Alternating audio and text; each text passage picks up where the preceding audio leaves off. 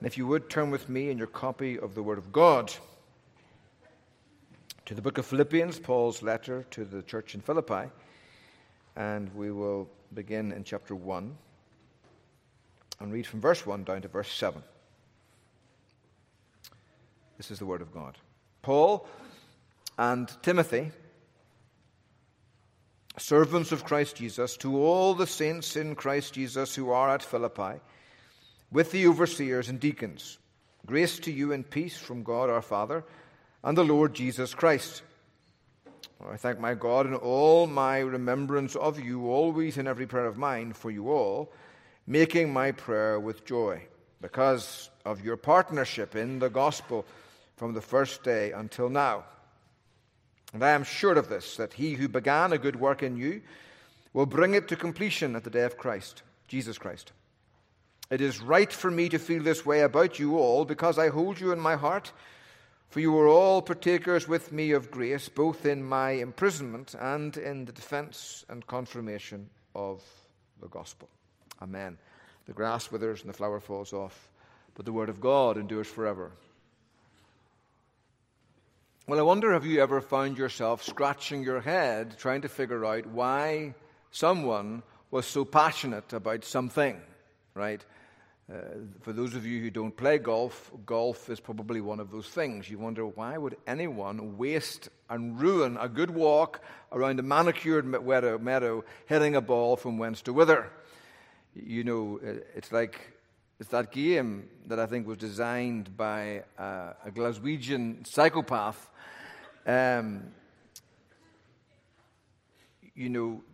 Getting a little ball in a rabbit hole, and it sounds a little bit like pool, I suppose, or snooker, but the hole, they put it hundreds of yards away, and they put all this stuff in between trees and bushes and everything, and then there's this beautiful green that looks so flat, but it's not, and there's a flag in the middle of it to give you hope, but the ball will never get there.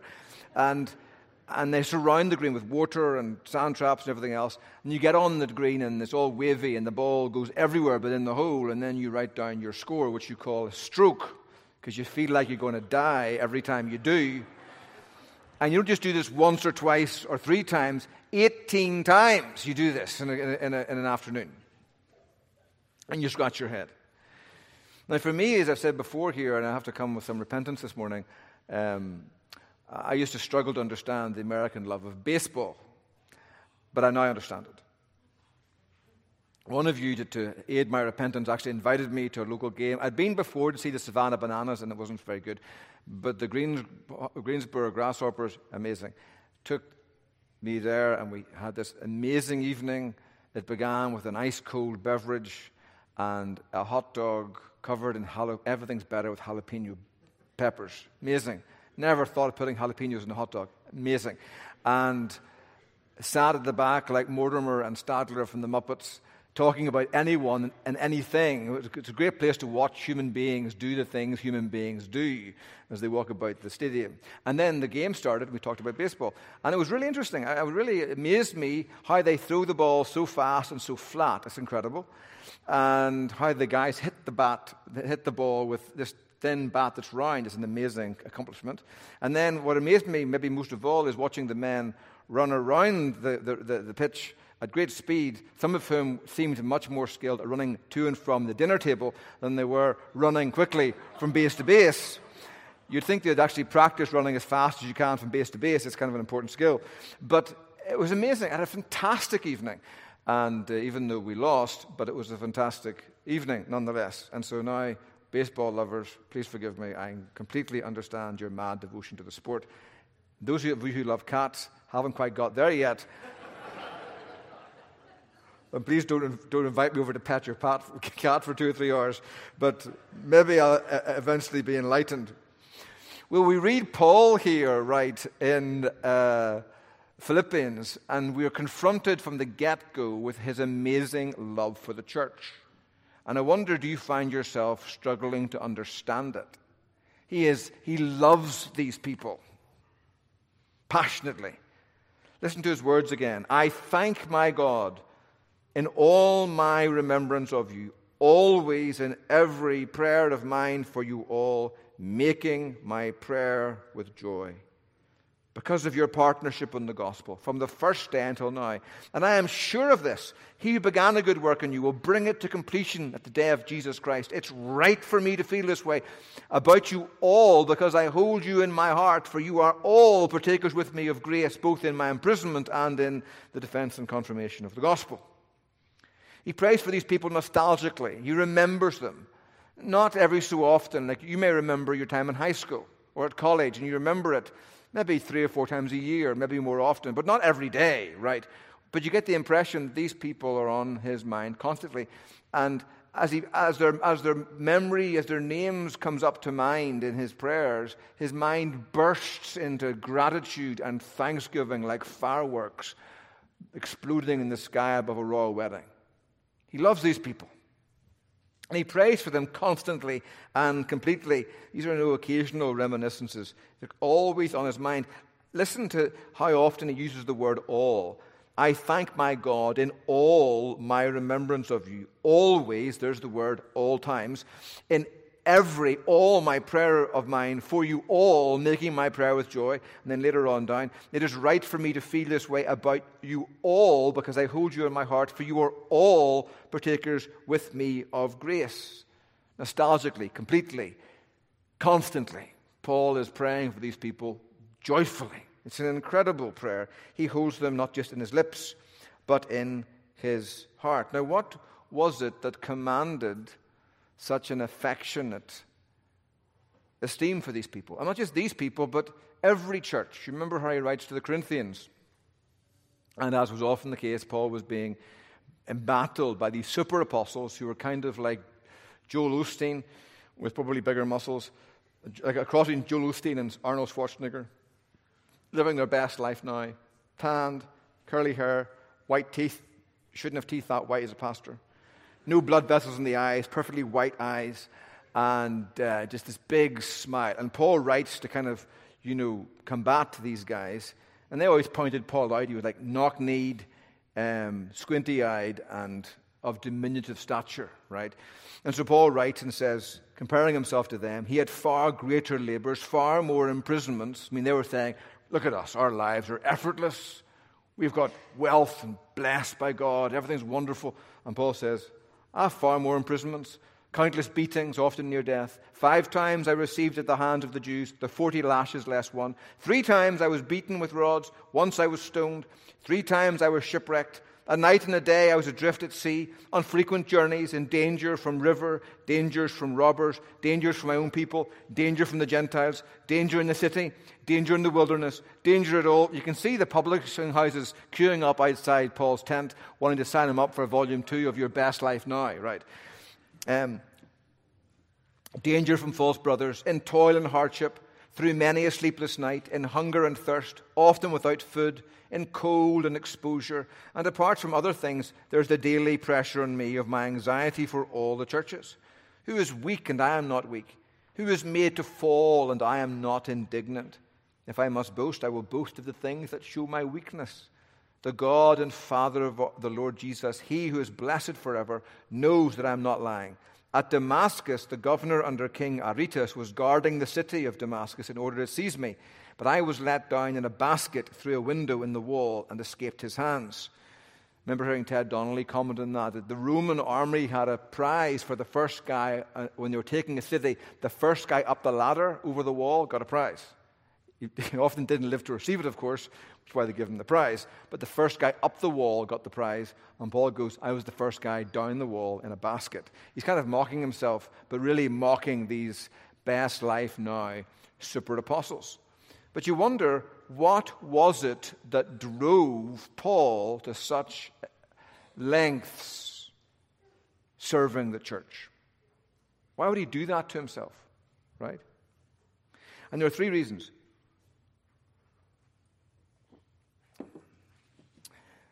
First of all, he and they, the Philippians, they all enjoyed a shared experience or a shared partnership of the gospel. I thank my God in all my remembrance of you, always in every prayer of mine for you all, making my prayer with joy, because of your partnership in the gospel from the first day until now. Now, some of you might have in your translations the word fellowship. It's the Greek word koinonia. Now, we think of fellowship as a group of people in the fellowship hall with barbecue. Not doing barbecue is not a verb, of course, it's a noun, but enjoying barbecue and talking, chin-wagging together, good fellowship, right? Now, that's part of it, but it's much more than that. The word fellowship in the Greek carries the idea actually of a business partnership, right? Like Peter, James, and John investing significant capital, buying a fishing boat, and then spending and being spent early in the morning, late at night, out fishing on the Sea of Galilee. And it mattered to them. It was a business, and their family's welfare rose and fell with the success of the boat, as it were. Well, Paul loves these people because of their fellowship, literally in the Greek, into the gospel. Because of your partnership. We are partners not in a business, not in a social club, but we are partners in the great business of the gospel, Paul says. Well, that begs the question, doesn't it? What is the gospel and how are we partners in it? Well, the term gospel is the Greek word euangelio, from which we get evangelical. And it actually was used quite commonly. It wasn't a word that Paul invented. It was used commonly in the ancient Near East to describe the birth of a great king. So when Caesar Augustus was born, the message of the gospel of his birth went out because people believed and hoped he would make a great difference to the world. It was a gospel message. Or whenever a great victory was won, like the Greeks at Marathon, right? They would send out the gospel message across the land to let them know, we have done it. We've won. Peace has been made. You can imagine that in Ukraine if the Ukrainian forces managed to beat Putin out of their country in a decisive victory, that there'd be great joy and gladness and dancing in the land. And the word the Greeks would use would be gospel. Now, the New Testament writers borrowed that term to describe the greatest and most central event of human history, which was the coming of God the Son in our nature, wrapped up in our flesh, in the stable at Bethlehem. And they used the word also to describe what Christ did in his life and what he achieved by his death. So what is the gospel? Maybe you're in the bus or the train and you're going to the next stop. And well, that's maybe a bad illustration because Amtrak's go for long distances without a stop. But in the UK, you get on the train in the morning, you go to work, and there's like a stop every minute or 30 seconds. You're kind of always getting off. And so you've only got a few minutes maybe to tell somebody. You say, what's the gospel? What would you say? You've got 2 minutes in a hotel lift. What are you going to tell them? What is the gospel? Well, you might say the gospel is the word we use to describe the significance of it. It's all about Jesus. If you think of the Christian religion, the way into the Christian religion is through the door, and the door is Jesus. He is the way in. He is the foundation. He is the sum and substance. It's all about Jesus and what he did and why he came. And Jesus came into this world,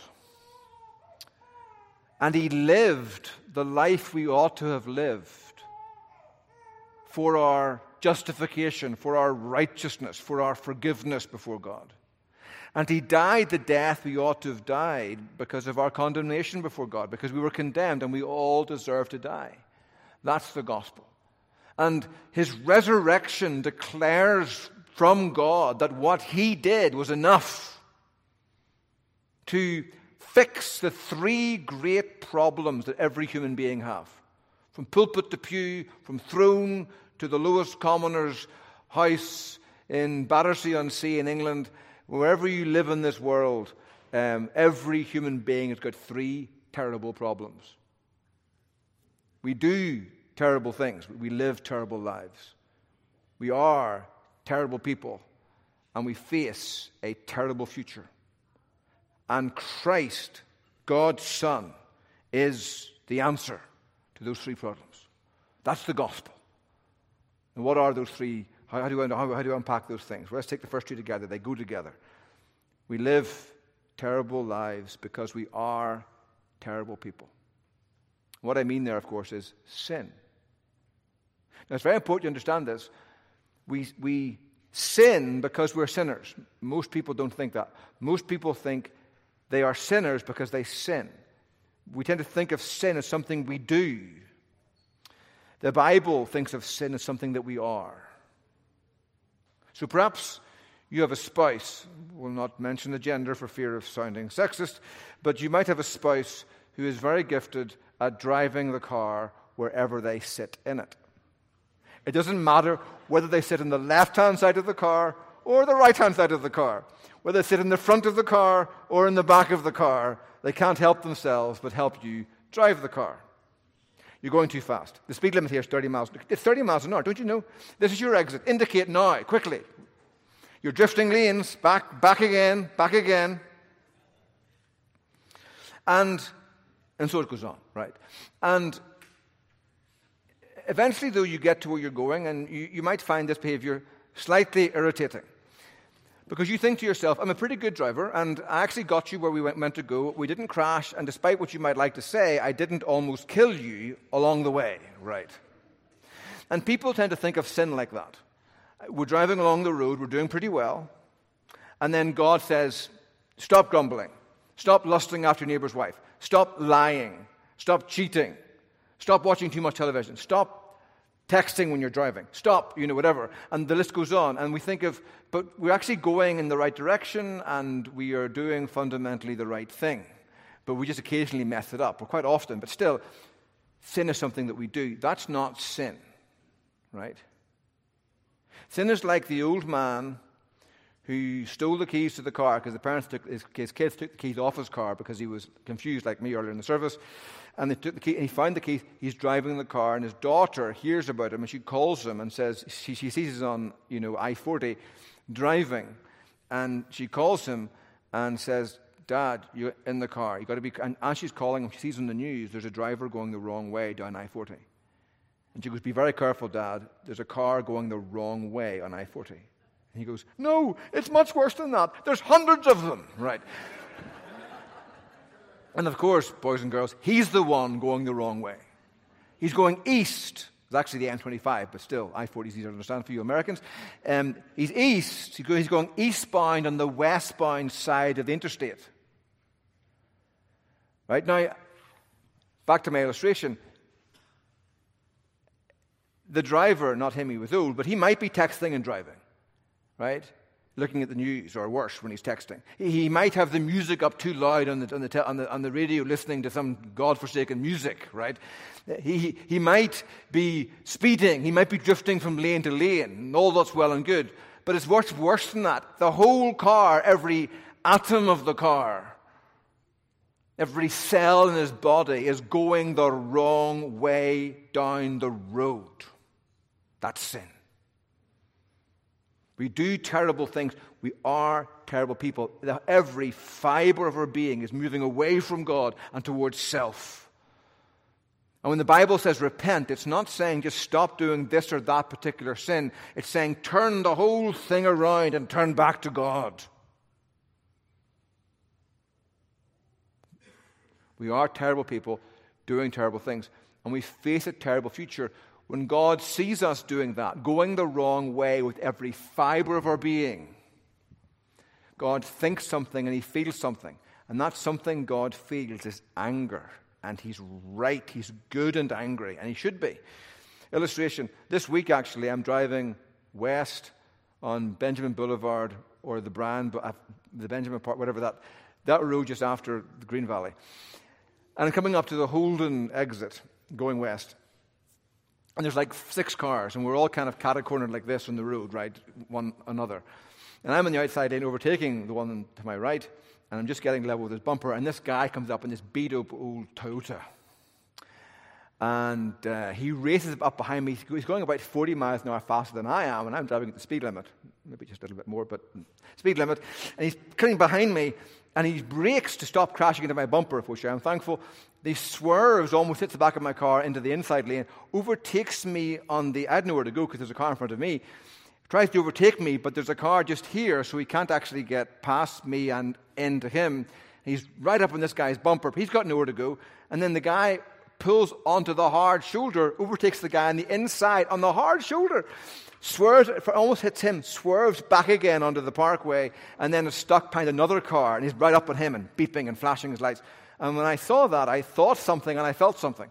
I thought, I wish just once I could be a police officer and pull him over and arrest him and give him a ticket. Oh, I'd love it. And then I also felt angry because he's totally living in complete disregard to the rules of the land, right?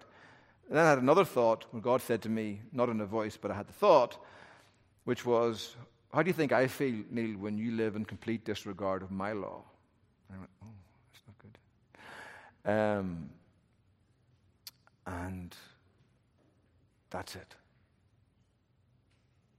And God feels angry. He's right to be.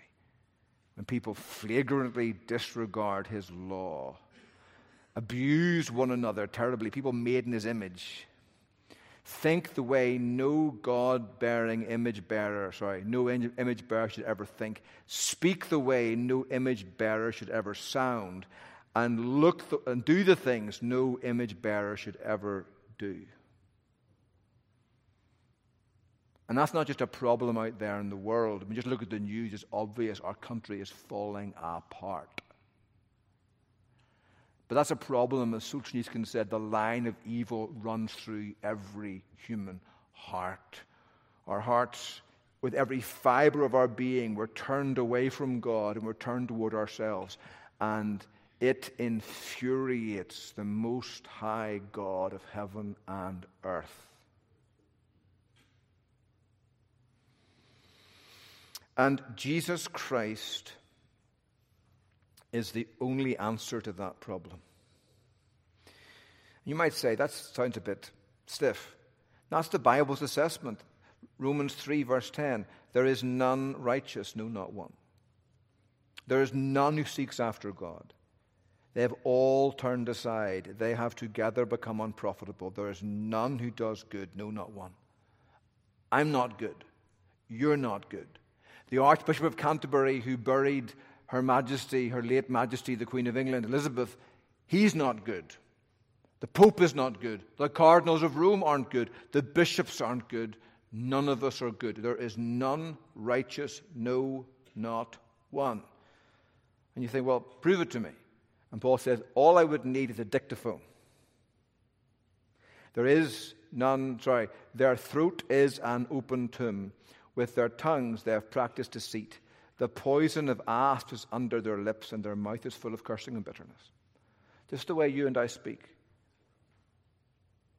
is a revelation of our heart, because our mouth is the exhaust pipe of our heart.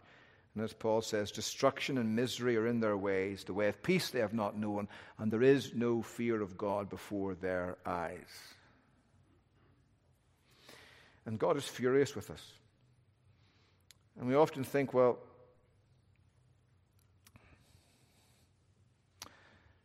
doesn't God, though, hate the sin, love the sinner? No, that's a half-truth at best.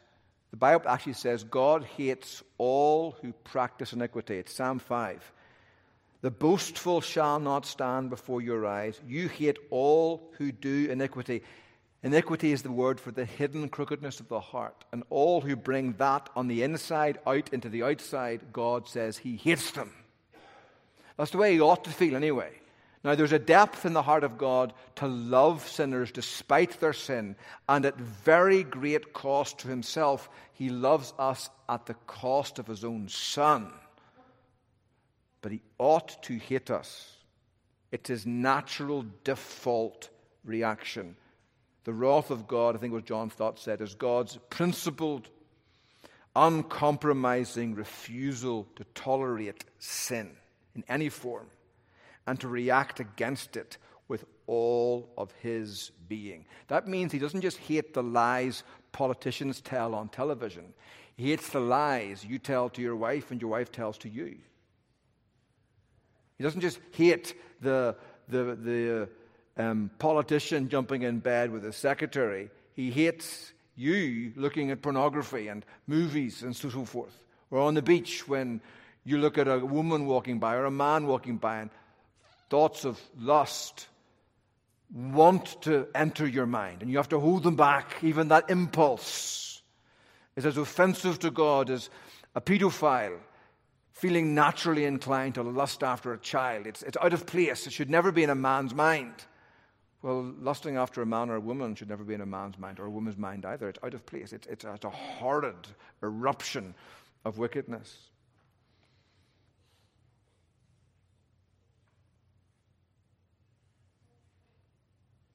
And the only answer to this unmitigated, unmixed, unadulterated fury of God is the gospel.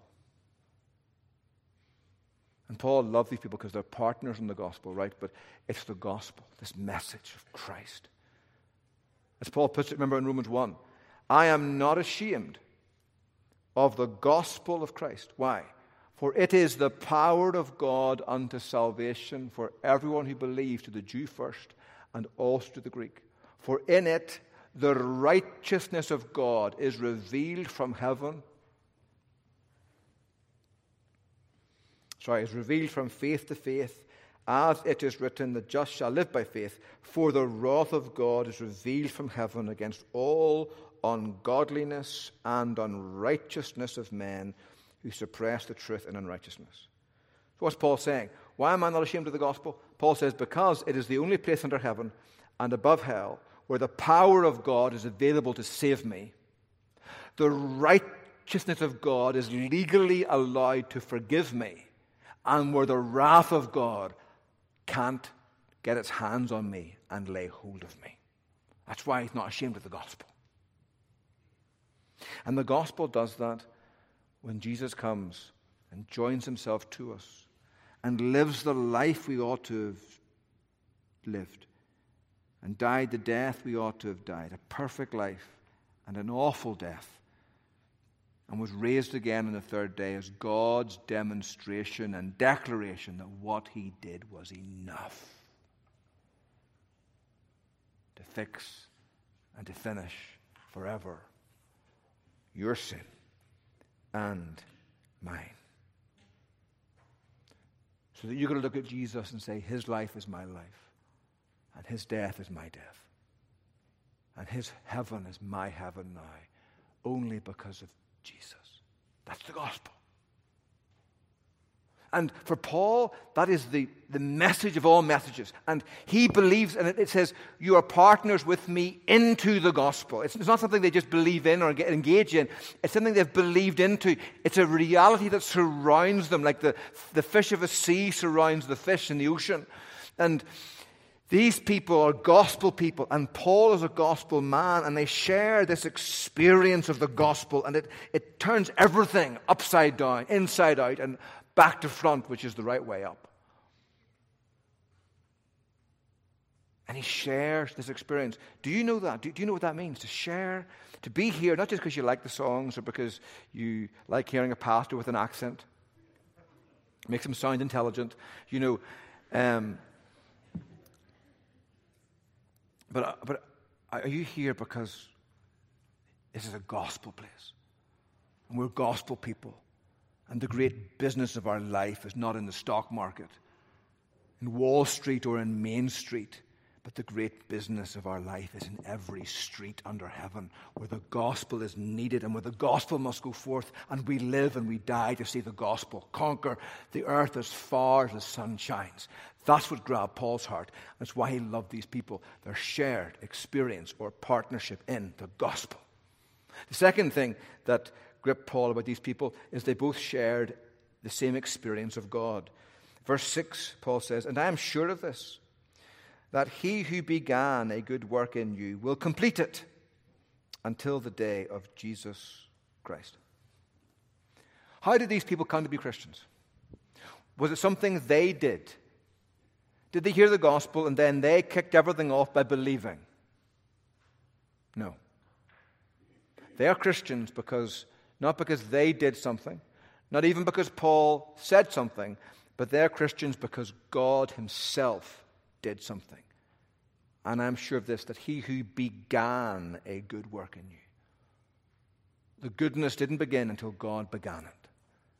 The sovereign, the word the Bible uses for that is the new birth. It's a life from above, where the resurrection power of Easter morning touches down in our hearts like two defibrillation paddles for the soul, and God zapped us into new life, which is why Paul is always thanking God for the faith of the church.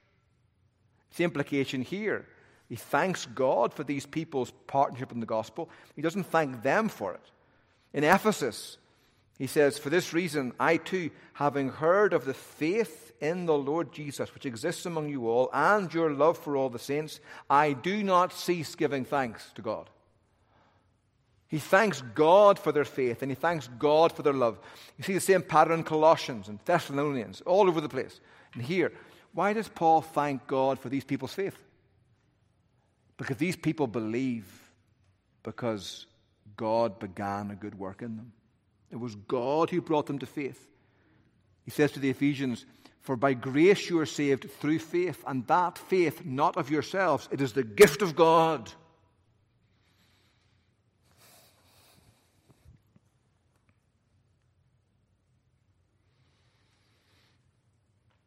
Salvation doesn't begin with man. It begins with God. I love the way our Westminster Shorter Catechism describes it. We use the word effectual calling, which means when God, if you're driving down the road and there's people walking and you go, "Oi!" they all might turn round. But if you say, "Jimmy!" only Jimmy turns round. And in the gospel, when the gospel is preached, there's a general call goes out to all men as far as the sun shines. But in that call and with that call, there's a specific call, like Lazarus, come forth. Mary, come forth.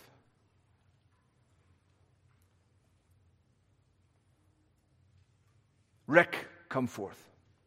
Chris, come forth. April, come forth. There's a voice goes forth. Sammy, come forth. And that voice awakens in the heart of a person's life. Effectual calling. And our catechism is effectual calling is the work of God's Spirit. It's not your work, it's not my work, it's God's work. The work of God's Spirit, whereby convincing us of our sin and misery, enlightening our mind in the knowledge of Christ Jesus, and renewing our wills, he doth persuade and enable us to embrace Jesus Christ freely offered to the gospel. God convinces, not us. God enlightens, not us. God renews the mind, not us. God persuades and enables. He drives the hatred out.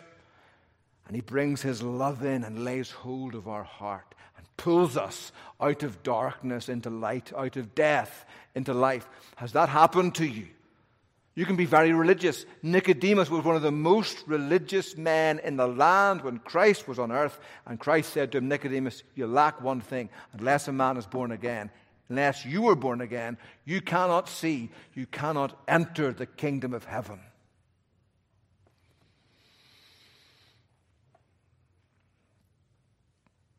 From beginning to end, salvation is God's work. I love the way Packer sums it up in his wonderful little book, or little essay on the death of death and the death of Christ by John Owen. And in his introductory essay, Packer sums up the whole Bible. What's the Bible? Somebody asks you, what does the Bible mean?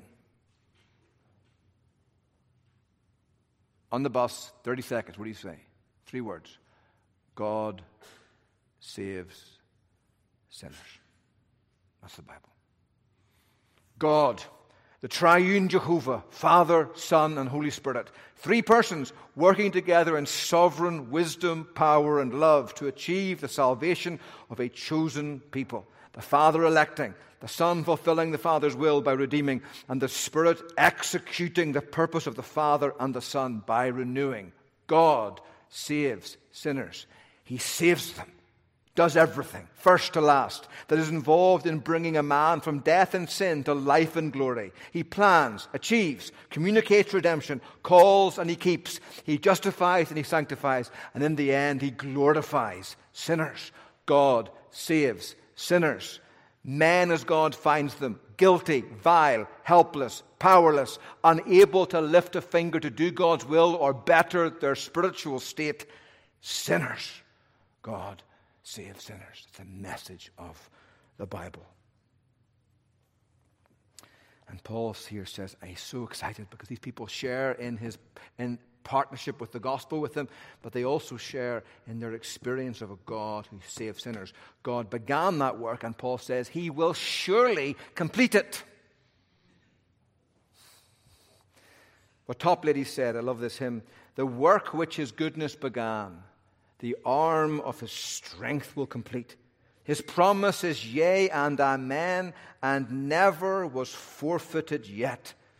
Things future, nor things that are now, not all things below nor above, can make him his purpose forego, or sever my soul from his love. The work which his goodness began, the arm of his strength will complete. I am sure he who began a good work in you will bring it to completion. That's wonderful. Once you're in Christ, we say in Britain, you're as safe as houses. Even more safe than that. Nothing can separate you from Christ. Nothing. Nothing. Nothing you do. Nothing that can be done to you or by you can separate you from God's love. He began the good work. And he will keep you kept. He will hold you through thick and through thin. And he will bring you home in the end. That's what Paul said, or Peter said to the church in 1 Peter 1:3, blessed be the God and Father of our Lord Jesus Christ, who according to his abundant mercy has begotten you, caused you to be born again, to a living hope through the resurrection of Jesus Christ from the dead, to an inheritance that's incorruptible and undefiled and that does not fade away, reserved in heaven for you who are kept by the power of God, not your own power, by the power of God, through faith unto salvation, ready to be revealed in the last day. We're believing, but we're kept by a greater power. Like a little child walking down the road, and it's a busy road, and Daddy's holding the child's hand. Daddy, what comfort is there if it's just a child holding your hand? They're as mad as a yard bird that let go of the hand in a moment and run out into the road to get a ball bouncing that they dropped.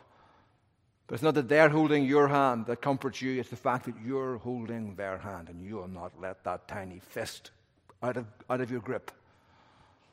Not for a moment. God began the work, and God will complete the work. And so, Christian, whatever you're facing this morning, whatever dark shadows are on the horizon of your contemplation, whatever threats you face from your mother, or your father, or your brother, or your sister, Jesus said, your son, your daughter even, Paul said, when my mother and father forget me and forsake me, the Lord will take me up. Whatever you face, whatever danger, whatever fears, whatever anxiety, if you're trusting in Jesus, God has got you, and he will never let you go.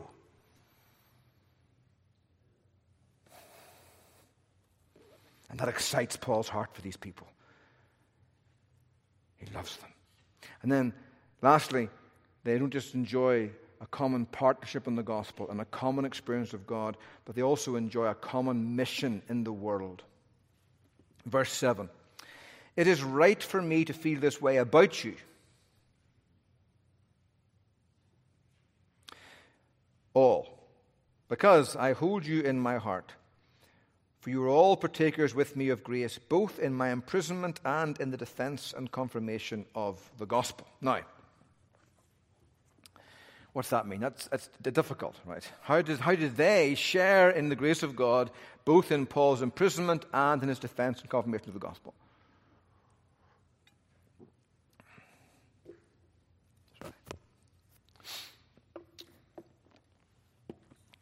Let's see if I can explain that. Sometimes, well, last week at the wedding, Connie and Clark's wedding, and I sat at table at one of the meals we enjoyed with a dear lady who was very glad to be there. We're talking, and just wonderful chat. But she knew I wasn't from these parts because there's the only person there with no accent whatsoever. And so she said to me, I'm really sorry, you're coming across to America with all this craziness going on in our politics. And I kind of got the impression she was thinking about conservative craziness. And I'm probably more conservative than liberal in my politics. And so she's kind of like, I didn't tell her that, though. We got to Christ through the thick and through thin. But she kind of was apologizing. And I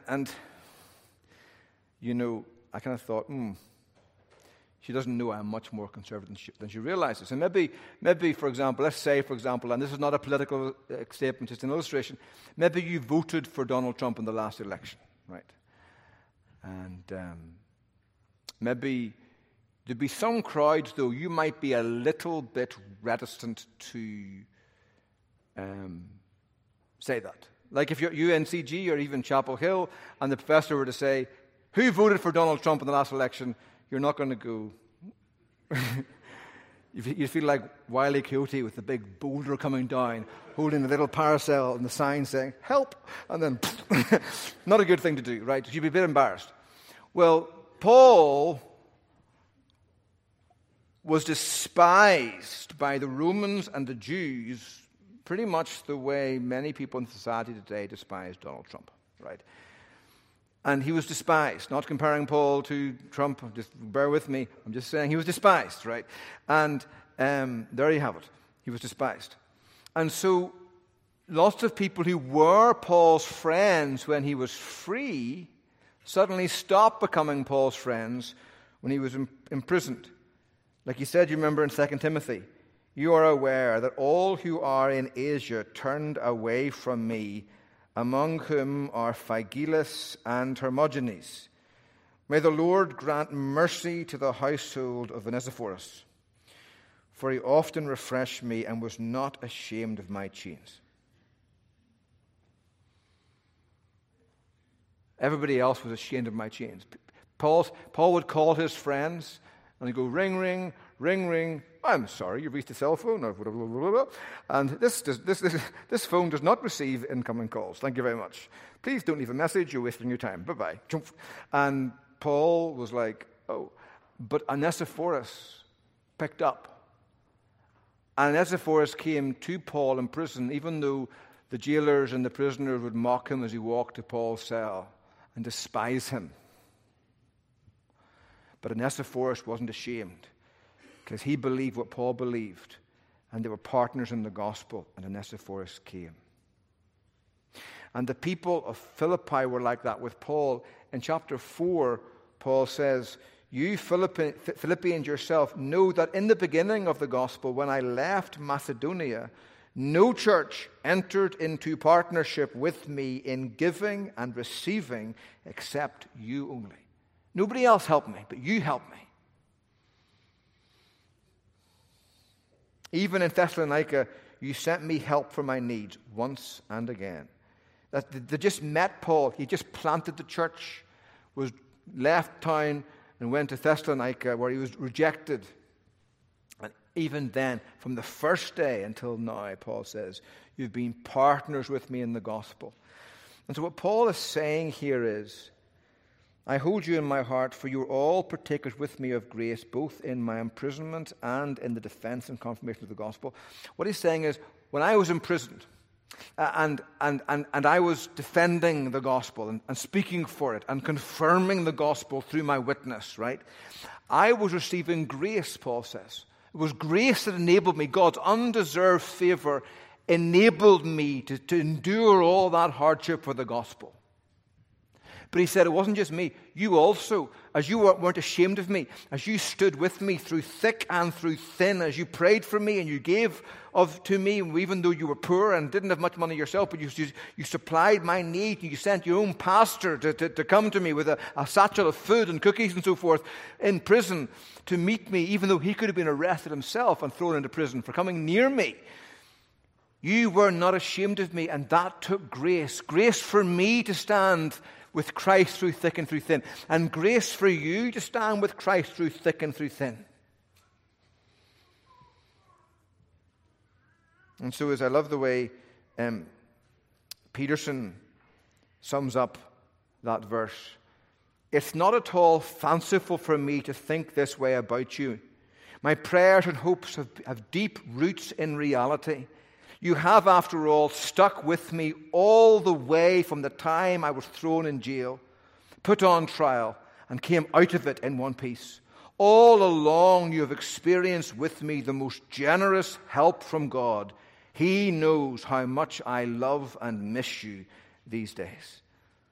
That's what Paul is saying. They're not just gospel partners in the best times. They're gospel partners in the worst of times. That's the way Paul felt about them, and that's the way they felt about Paul, and they were in it. Now, days will come, my brothers and sisters, when I think you and I will be tested about how much we really love the gospel. John Bunyan was in prison because he opposed the king and the king's right to impose certain aspects of a Roman Catholic light service upon the church. He was a nonconformist. And all it would have taken to get out of prison was he just bow the knee and use the prayer book. And his blind daughter would come to him in prison. And she loved her daddy and she missed him. But John Bunyan's conscience was captive to the Word of God, the gospel, and worship. And he couldn't compromise. It cost him. And that may happen to you. It'll not be whether or not you stand for a certain political candidate. It's whether or not you're willing to stand for Jesus Christ. Whether or not really the gospel commands your energies. Whether or not you only come here because it's a popular place to come, at least at the moment, and we sing, the old hymns and we have the gospel message and so forth and so on, and they're friends here. But is there anything deeper behind your commitment here? Are you driven by a deep sense of our partnership together in the gospel? You think of people's partnership, maybe in their alma mater, and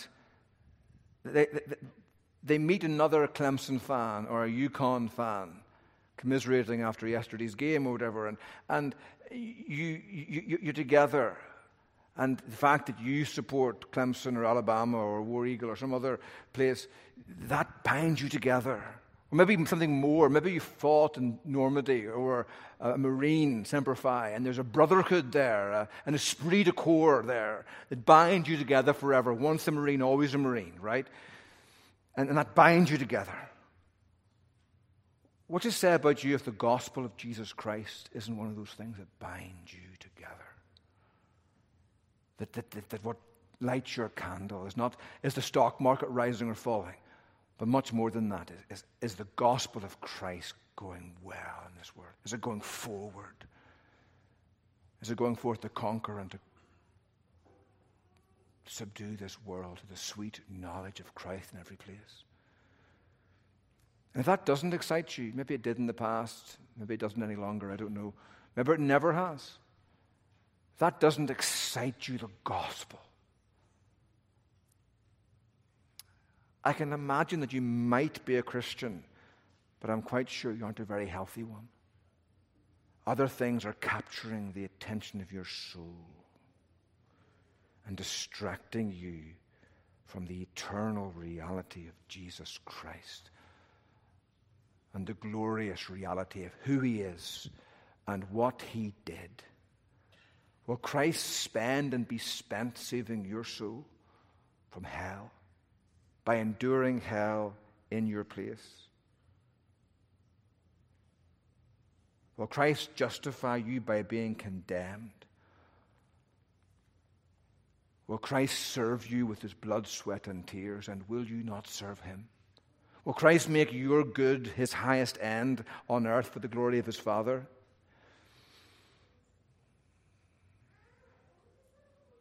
And you not make his glory and the good of his kingdom your highest end on earth to the glory of God the Father?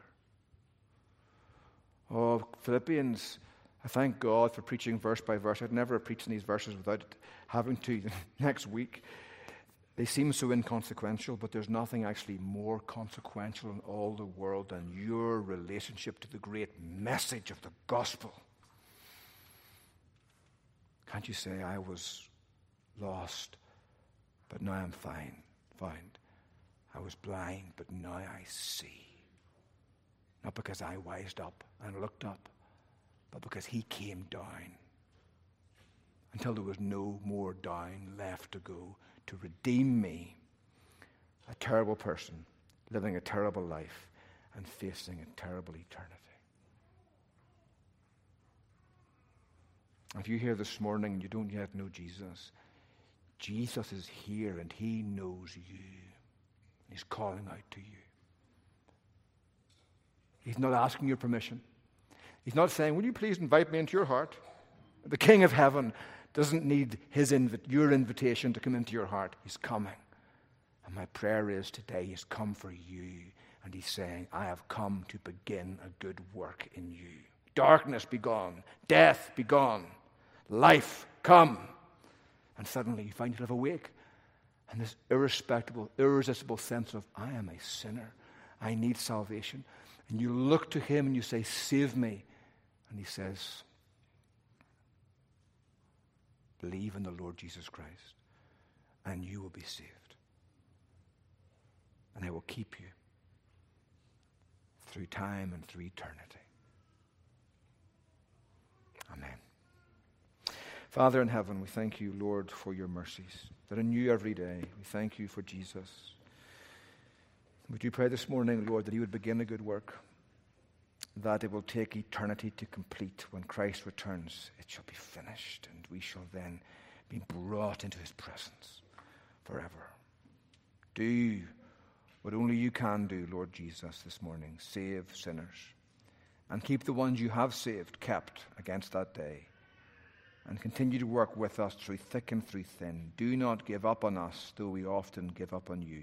In Christ. Amen.